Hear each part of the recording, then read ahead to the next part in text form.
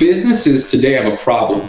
They like to talk at their customers with email, with billboards, with ads. They don't like to talk with their customers. And that is where all the learning comes. That's where you learn what Mark or Bogdan wants to buy, what they're actually interested in, why they're buying your product. You don't actually know the why behind anything. You're making assumptions based off lookalike audiences and fancy survey tools you bought on the internet. That's not the same as having detailed conversations, first person, from your customers that tell you exactly the specifics. Hello and welcome to Funded, a podcast by Pixel Recess. I'm your host, Mark Hubbard. Today we're doing something a bit different in a couple of ways.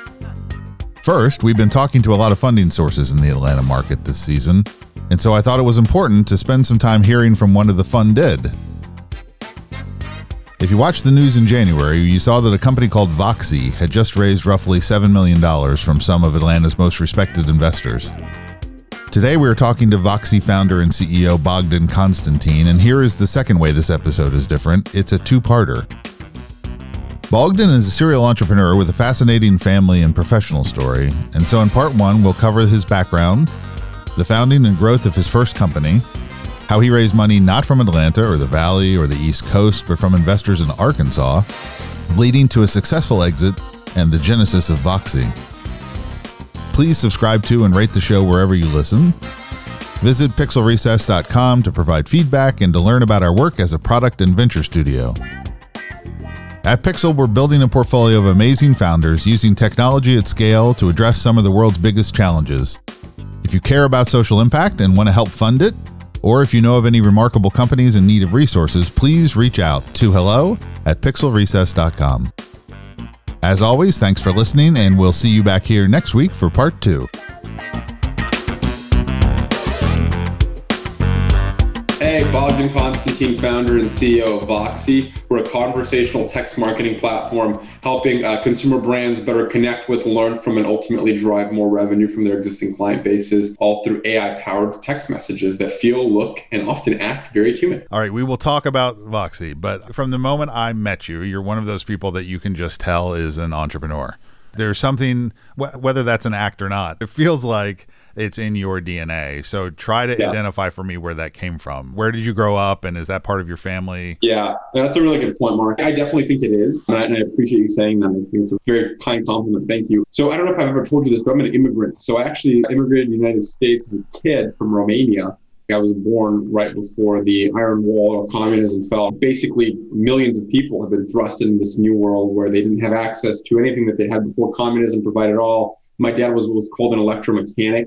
My mom is an accountant. And after communism, all those jobs went away. And if you didn't know somebody, you got no job. So my dad basically and his brothers all had to hustle. They would do anything, odd jobs. They ended up going in and buying a truck to do transports. We ended up actually, when I was really little, immigrating to Germany. And that's where I spent a couple of years growing up as a young kid. And then finally ended up making it to the United States. But by that point, I had seen my dad go through so many what I would call hustles. Anything and anything he could do to put food on the table for his family. And there were like tens of thousands of guys like him. But when I got here, through a lot of luck, my dad ended up getting in the construction industry because that's the only place to get a job. I spoke very little English at the time. And over a period of about 3 years, taught himself English. My mom did too. She was working at a factory. And in about 3 years, he started a company where he was basically a contractor doing odd job, construction job. That's what he does now. He's been able to build a pretty successful business out of it. Wow. My kid brother works with him and they manage that together. But from an early age, it was all about the hustle. How can I make an extra buck? I would help him buy and flip cars, anything and everything where he could find a way to make an extra buck for his family. Because again, he came here with very little. So from an early age, I got to see that. You had to think on your feet, you had to solve problems quickly, and you had to find arbitrage opportunities, right? How can I create value? At one point, when it was legal, we would go to auctions. If you got in a wreck, the insurance would sell your car at auction. He would go buy the car, figure out how to fix it, then it would pass all kinds of rigorous safety inspections, and he could sell it. And he could usually make 30 to 40% on that. So that was what he was doing when times were tough, where he didn't have construction jobs. I was helping. So I had to learn a lot of those tricks of the trade. So I would say very much it comes from my upbringing, which was lower middle class, whatever you want to call it. And as I grew up, they kind of entered middle class and then upper middle class and all those things as business started having more success over the years. but I got to see the struggle and I got to be a part of it. And that very much cemented it for me. In particular, I think a lot of entrepreneurs are uncomfortable with adversity. Often they're very accomplished. They've gone to the right schools. Things have always come naturally. And for me, like, school was very easy. I always got straight A's, all that stuff. It wasn't a challenge, but I got to see the struggle. I got to be a part of it. And every day it was hard. And that taught me this is life. This is how I have to adapt to it. Whereas I've met a lot of entrepreneurs who, unfortunately, those companies don't make it. And often part of it is when you're dealt with adversity, what do? I know what it's like being, for lack of a better word, not successful or a failure every day, or having to worry about how we're going to pay the electricity bill or whatever, because I got to help try to figure that out. So I'm comfortable with uncertainty. Yeah, but there's a version of that where you internalize the stress associated with that kind of a lifestyle, and it makes you not want to ever be involved in anything like that at all. But it sounds like the stress of it somehow wasn't quite communicated in that way. No, I agree with you. I hate doing anything with construction. Don't tell my dad. I do all the time. He cannot get me to volunteer. I've done so much work, like free work for him over the years, and obviously very appreciative of what he did for me. But I don't like to do that at all. I hate it. Like, I almost have an aversion. So you're right. There is a true stress that I don't think really impacted me. And to this day, things can happen at a startup or my past business where it's existential, or my business partners wouldn't be able to sleep at night and they'd be texting me at 3 a.m. and I wouldn't respond. I'm able to, I guess, internalize stress in a way where it does not impact my performance in terms of like sleeping, cognitive function, and things like that. Obviously, I can get stressed and I can feel it, but I think a big part of my upbringing was I'm just used to that. It's just, this is normal, right? Like I'm used to that uncomfortableness. Do you think that's an advantage versus a lot of other founders? Is it healthy? Exactly. Would it be healthy to try to be that way if it wasn't in your nature? Really good point. So the first one, do I think it's an advantage? Obviously, I'm very biased, but I do, and here's why. I think there's only one reason that startups fail or succeed. That's because the founder chose to fail or succeed by giving up, right? So a big part of that is grit. And grit is coming to work every day. Ben Horowitz has a great book, The Hard Thing About Hard Things. And he has this one section that I probably read once a quarter about how it basically talks about how you feel like you're failing and everything is going down, and you're trying to convince anyone to replace you, and everyone thinks you're the best person for the job. So you have to sit there and just deal with the pain and the onslaught and the misery, which can happen sometimes in startups at certain points in their life cycle. And I've been, fortunate, unfortunately, we're going to call it, to have had that a couple of times in my career. And I just can't give up. I know in my heart that I just have to keep going. And often in those places, that darkest moment, most people are like, what am I doing this for? I'm killing myself. I used to have hair, Mark. I don't have hair anymore. We're not using the video for this. So. Yeah. Maybe that's how maybe you can edit hair on my head, but that's how I'm externalizing. I don't know, maybe. But when you think about it, yes, I do think that upbringing gave me an advantage in that I can deal with uncertainty. I can deal with basically feeling like a failure often, which is a lot of founders I've talked to have that as part of a mental health type situation. And I'm just like, I'm okay with it, which is strange. Now, your second point, is it healthy? If I was younger, like 5 years younger, I'd probably say, I'm not worried about it. The older I get, I think the more cognizant I am of health and longevity. And to that point, I think there's things that you can do to counteract that. For me, often what works best is I used to not have the best like actual physical health. I would just get engrossed in work. I wouldn't care about what I was eating. But I've obviously changed over really the last 5 years. I've had a pretty profound shift and always cognizant of what I'm eating, caloric value, but also like the nutrients. And then I really started focusing on exercise. I don't like going to a gym and, for lack of a better word, seeing all those jack guys with tank tops and all those things.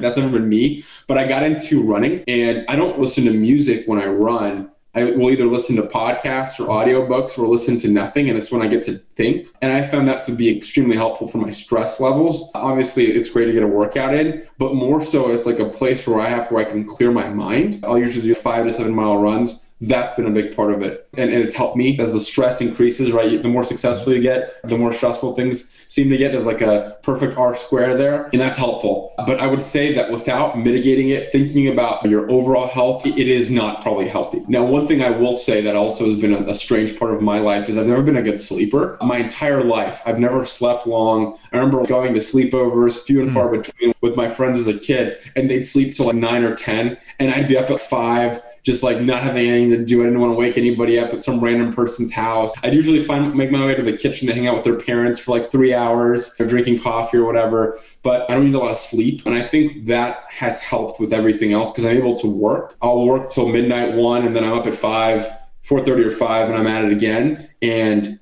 I'm fine. My dad is the same way, believe it or not. So I think there's some genetics. Genetics. So the other thing that a first-generation immigrant can face is the aspirational pressure of their family. Yeah. And so as you started to think about going to school, did you face that? Were they too pragmatic for that? It's a really good question. A lot of like first-generation immigrants, you'll hear, they'll tell you want to be a doctor, you want to be a lawyer. Something safe.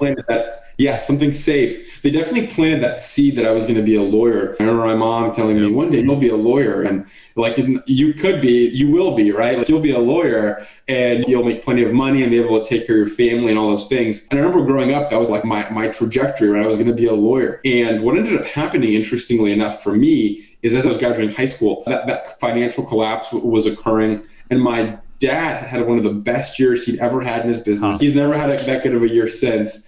And my parents weren't super focused on school. I always did really well in school. So it wasn't a topic for them to ask. I remember my dad at one point being like, so are you like, are you going to go to college? What do you want to do? And I'd already applied. I had multiple SATs. So I just had been a self-starter. But what ended up happening is I wanted to go to a top-tier college.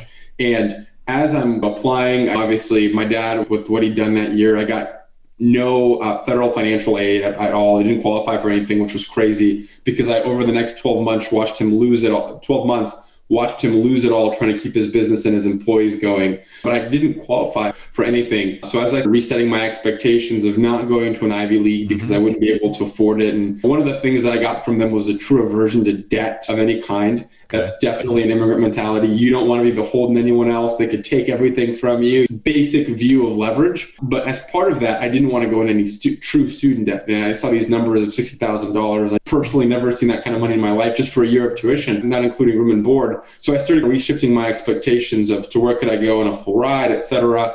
And it became apparent that I could go in state. So I went to the University of Georgia, where I was able to graduate in 2 years while working full time so I could help my folks. That's what I ended up doing rather than going to the traditional, what I would call like a top tier institution. Even though the University of Georgia is a great school, I want to underscore that for anyone listening. And I had a great experience there. What I'd grown up going was you'd watch the movies, you're going to go to Harvard Law and you'll be a lawyer. So I did feel a little bit of pressure. And then I got to Georgia and I remember sitting with my guidance counselor, my advisor, whatever you want to call it. And I realized I wanted to do something internationally. I really thought in a globalized world, here I'd come as an immigrant to this country, and I really thought that there was an opportunity there. So I said, I'm interested in something international. I think I want to go to law school. And they said, oh, cool, you have two options. You can do international affairs or you can do international business. I did a little bit of research, some Googling, and I ended up going international business.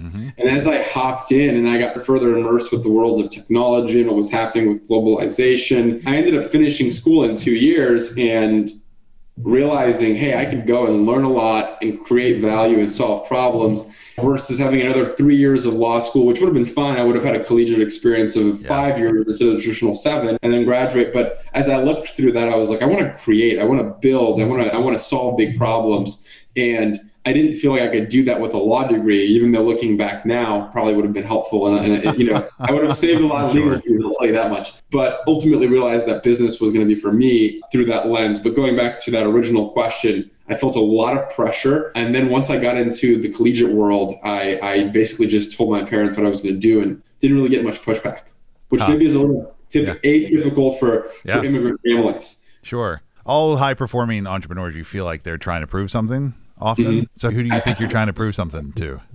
That's a really good question. I think that's true, actually. I think to myself. I'm sure to a point to my parents. I mean, I came here with $1,500 in 2 suitcases for me. So very much tied to this idea of they wanted to give me a better life and to change my stars. So there's definitely that aspect of I want to make them proud. But more so, I think to myself, I feel like often I didn't go to the top tier Ivy League institution. I didn't have the traditional pedigree. I didn't go to Stanford and then go to Sand Hill Road and collect a check and all that stuff. And as part of that, I've always had this chip on my shoulder of I'm like an atypical entrepreneur. I'm not a typical technology SaaS founder, et cetera. One of my favorite quotes was, you familiar with Matthew McConaughey, the actor? I don't watch a lot of movies, actually almost never. I'm really a big TV guy. But I remember somebody showed me his Oscar acceptance speech. And he had this one step in there where he talks about who I wanted to improve was me 15 years down the line. I wanted to make that version of myself proud. Look what I've been able to accomplish. Look where I'm going and how do I set myself on that path. And I don't think anything has ever resonated more with me than a Matthew McConaughey Dallas Buyers Club Oscar speech, to get as niche as it's going to be. There you go. But that basically, that's it, right? Like I want to prove to Bogan of the future that I can deliver on the aspirations that I have for myself. And then obviously, secondly, probably very much to my parents and a lot of folks along the way who would have preferred that I go a more traditional route or just do the safe thing. And I don't think that you get the rewards from safe. You don't get to change the world. I'm sure you've seen this with founders too. There's a bit of that imposter syndrome, right? Who do you think you are getting to do these things? There's probably a bit of that in my head too. But how I quell that is by proving it to myself. I can do this. I remember the first time I felt that way at my previous company. It was in the consumer space. We were a company of 12 people, and Target had approached us about doing an exclusive partnership in our category. And they were looking at the established incumbents that had 1,000 locations, and then our other competitor that had raised like $40 million. And me, by myself, talking to all these Target execs, won the deal. Piddly old 12-person company versus much more incumbents, incredible, really, businesses. And at that point, I was like, okay, I can do this. I can will things into existence, and I can outwork people, and I can refuse to give up and do whatever it possibly takes to get that. And that is something that nobody can compete with me on today. They can try, but I will refuse to quit. I will refuse to give up, and I will outwork anybody. And that's basically a big part of it. So tell us part of that story, because Voxy's not your first Goat Rodeo. Yeah. And it's an interesting deal, the way it came together and what was demanded of you and geographically what was demanded of you. And yet it's an important thing that I think founders understand. So talk through some of how that all came together.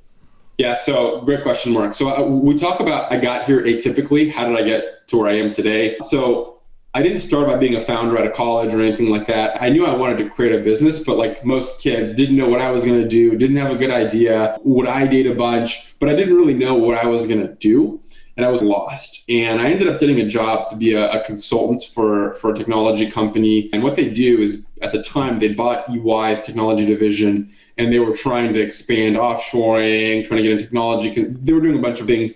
Got that job. Realized very quickly it wasn't going to be for me. It was a lot of, for lack of a better word, coming in and telling companies how to improve, but not really having empathy for the challenges they were facing, and then leaving to go do the same thing over and over again. That's a great business that they've got all kinds of practices, et cetera, but it wasn't for me. I wanted to get my hands dirty. I actually wanted to move the needle, and I knew I wanted to start something, but I still didn't know what. So at that point I was traveling all over, ended up coming back to Atlanta, and really taking the first job I got, which was at Delta Airlines. I had a great experience at Delta. I learned a lot about a very competitive industry, met some wonderful folks. And actually where I ended up meeting my business partner for my first venture, which was a company called Menguin. We did online suit and tuxedo rental. So a consumer business in 2013 in Atlanta, Georgia. Perfect. Yeah. I can't think of anything better.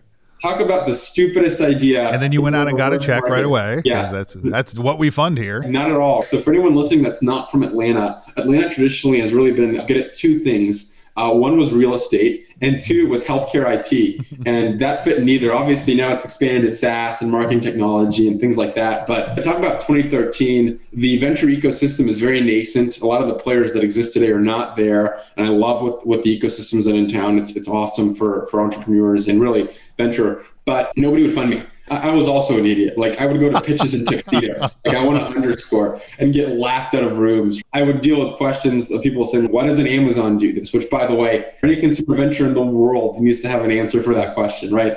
But nobody got it. And on a whim, I got introduced to a direct-to-consumer entrepreneur in Northwest Arkansas that had scaled an online cowboy boot business to getting acquired by General Atlantic, and now was operating a fund backed by some of the largest billionaires in Northwest Arkansas, some of who you will likely know that they are the chair people and own a company called Walmart, and got privileged to get access to those folks. And then obviously a lot of that ecosystem of folks that had scaled the largest retail brand in the world, but also the largest chicken and protein manufacturer that was right down the road that supplied to the largest retailer in the world, and also the largest trucking company that did all of their distribution in J.B. Hunt. So I got to meet all these folks in this incredible ecosystem, what was called Northwest Arkansas, and went up there and they saw the value. They saw what we were creating. They obviously understood direct to consumer. And they were like, we think this internet thing is the future and you're going to have to rent online. And Bogdan, we want to back you. And if you're willing to move out here, we'll give you access to all of these incredible resources.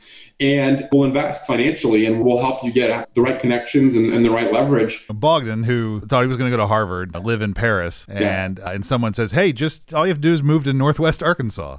Yeah, we have one regional airport. Everything is 5 or 6 hours away, and just some random town called Fayetteville, Arkansas. By the way, the largest retailer is right up the road, 20 minutes in Bentonville. But what do you think? You're exactly right, Mark. To juxtapose the just dramatic difference, just even thinking back, and it was one of the best experiences of my life. Mm-hmm. I met incredible people. What you don't realize is because Walmart's there and they're a center of gravity, you have some world-class amenities, not just arts, but the school, the medicine, because you've got all these big companies that do business that have to basically send their top tier executives and the best of the best there. It's often viewed as an expat assignment. Mark, if he works for Procter & Gamble, doesn't work in China, he goes to Bentonville and at the end he comes back with a promotion because it's our largest outlet. Right. It's our largest vendor. So I got to meet some really world-class people. The university was awesome, but I ended up taking that deal because it was an incredible opportunity, but nobody else would back us. Nobody else believed that in Menguin at the time and anywhere near the same level. Nobody was interested in backing it more than like $25,000. Mm-hmm. So we ended up moving out there and actually ended up raising our first round of funding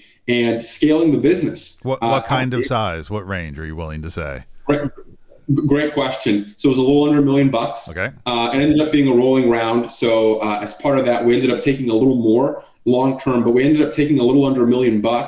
And inside of 12 months, ended up almost 4xing that in terms of revenue run rate for the company, which was pretty crazy. And again, at that point, you're talking very difficult ROAS metrics, Facebook, none of the ecosystems were as advanced as they were now. And I was really just doing word of mouth advertising. I was trying to figure it out. I was originally our technical co-founder, so I built the product. Shopify Plus doesn't exist. You can't customize webhooks.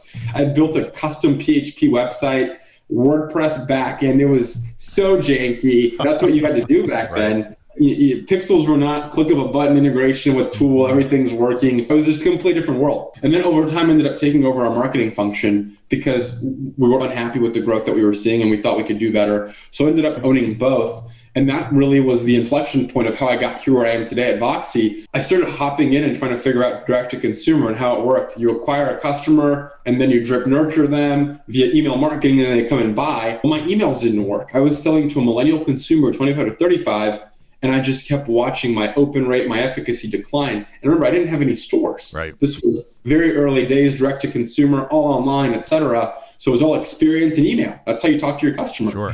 And it was very quickly declining in efficacy. So I went looking for a new way of connecting with my customer, stumbled upon texting them from my cell phone. And that worked so well that I ended up going and buying a bunch of cell phones at Walmart and having everyone in our customer service center text our customers.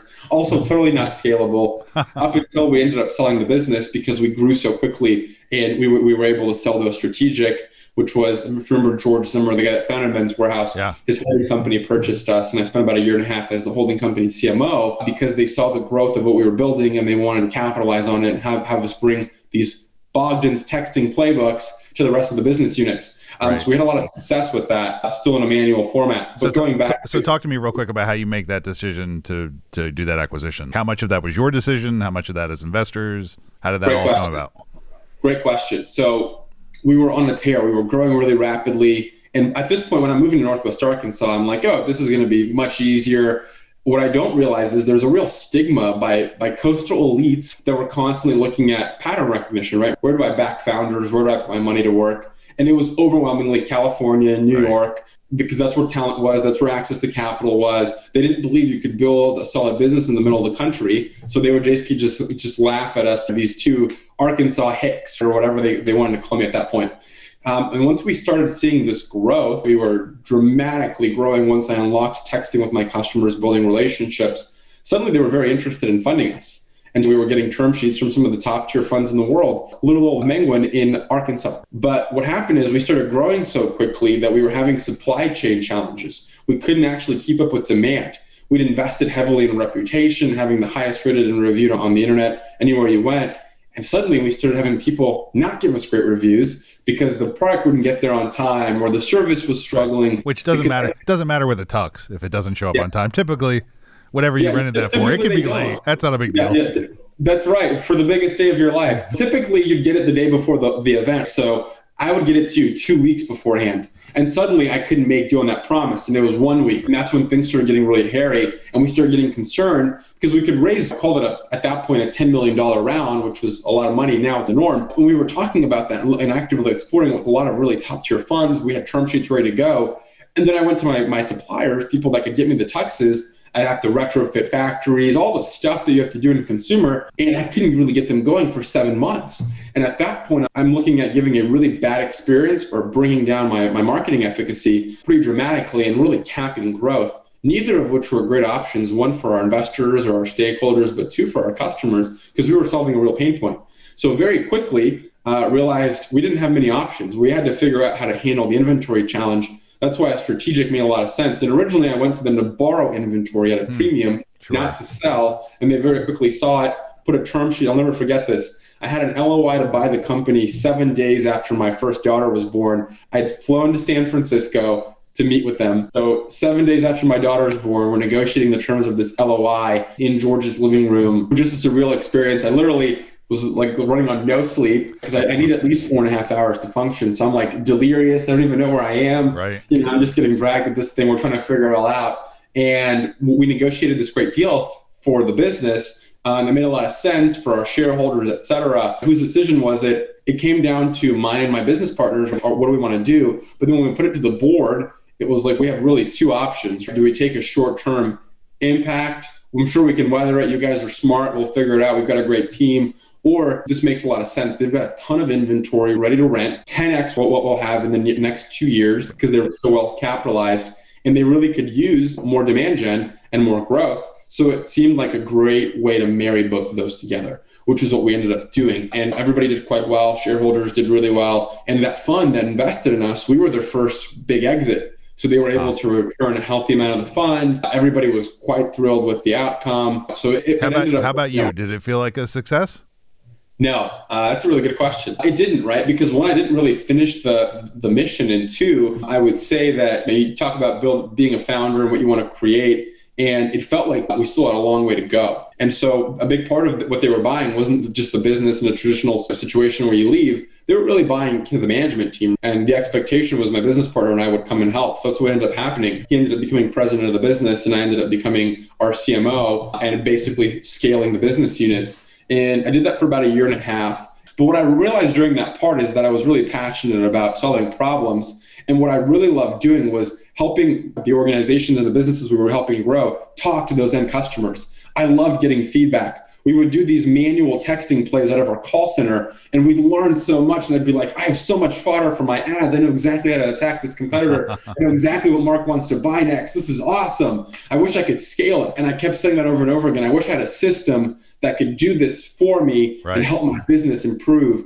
And I kept looking late nights, et cetera. I'd Google, I'd find, maybe I'm not searching for the right thing. Maybe it's called this thing. I'd ask this buddy that was knowledgeable about this thing. And I couldn't find anything that could do what I was looking to do, which is two-way conversations at scale, understanding sentiment, understanding what the customer wanted, and then personalizing those experiences afterwards, the touch points, the follow-ups, and then ultimately driving home that purchase. And that really was what inspired Voxy. I became obsessed with solving this problem. It went from thinking about the business nonstop to thinking about this really much broader problem. So when it was time for me to move on, I knew very quickly that I wanted to solve a problem in the communication space of helping businesses talk to their customers. The last day I drove out of the parking lot, I called my wife and I'd been thinking in the back of my head, what do I name it? What do I name it? And as I'm walking out, I Googled to grow in different languages. And Voxy is to grow in Swedish and Norwegian. And I was like, hey, I think I'm going to call it Voxy. And she was like, what are you talking about? And I was like, the business that the next company. The next company that I've decided on as I'm driving out of this parking lot. I wanted to be done with that and transition out. And then as soon as I was done with that, I had the mental clarity to say, okay, this is what I'm going to do because this is a real problem. So that big company experience, did that teach you that you want to get better at that, or did that teach you that you never want to be in that situation again? That's a great question. Looking at it now, and as we grow, Voxy is growing anywhere between 5 to 7 people a month right now is that we're adding. When you map that out over a time period, we'll get pretty big if we continue executing and helping our customers. And what it taught me, like in hindsight, was I need to have those skills. You have to know how to motivate, align an organization of a much larger size, but also how to get buy-in. As you all know, I love my own ideas, but I don't necessarily love other people's ideas. How do you get people to buy into an idea, to contribute to it, to make it a collective idea, because now they're invested in wanting it to succeed? What I realized looking back was those things are so important as an entrepreneur, especially as the business gets bigger, because that's how you run things. You don't run things by do this and do that. At least that's not how I run them. You run them through goals, mission, vision, values. And to do that, you have to get buy-in. You can't let yourself slow down. I am convinced that the older a company is, the further and further it's decelerating in terms of speed. So it's like me against nature. I'm trying to do the exact opposite. We're getting older, we're getting better, but we've got to keep the foot on the gas. You have to keep going fast. Otherwise, you will stagnate. So do you enter Voxy with any kind of chip on your shoulder still? Yes. Oh, yeah. A ton of chips on my shoulder. So when I started the business, I instantly got people telling me this already exists. This already exists. And right. To this day, I hear that. And they'll do insert 20-year-old competitor that does nothing that we do, right, that you can't even reference, that already exists. So texting, that already exists. Aren't there like a million companies doing that? And I came in very quickly when I launched that. And for a brief second, I was like, am I stupid? Was I just like Googling the wrong thing? Have there been like a million companies that could do this and I just couldn't find them? I would say one of my superpowers is finding and purchasing software or understanding the right solution for a need, not just for now, but in the future. So I was pretty cognizant that I'd been exhaustive in my search efforts and that I hadn't been able to find anything. I'd gone everywhere. I'd gone to YC. I'd cold emailed the partners at YC. Are you backing anything in this space? If you do, let me know. I'll be a first client. Like I'd gone crazy with some of that stuff. So what I realized is maybe I wasn't explaining it properly. And to this day, I still struggle to explain what Voxy does because it can be so many things to so many different businesses. But yeah, 100%. There are now people that are telling me that competitors are going to get in your space and they're going to kill you because they've raised X amount of money. They have a team that's 10 times as big as you, et cetera, et cetera. So there's a lot that I want to prove. But fundamentally, what I also want to do is teach and show. Businesses today have a problem. They like to talk at their customers with email, with billboards, with ads. They don't like to talk with their customers. And that is where all the learning comes. That's where you learn what Mark or Bogdan wants to buy, what they're actually interested in, why they're buying your product. You don't actually know the why behind anything. You're making assumptions based off lookalike audiences and fancy survey tools you bought on the internet. That's not the same as having detailed conversations, first person, from your customers that tell you exactly the specifics. So that's what I wanted to do and build, and that's what I set up to power.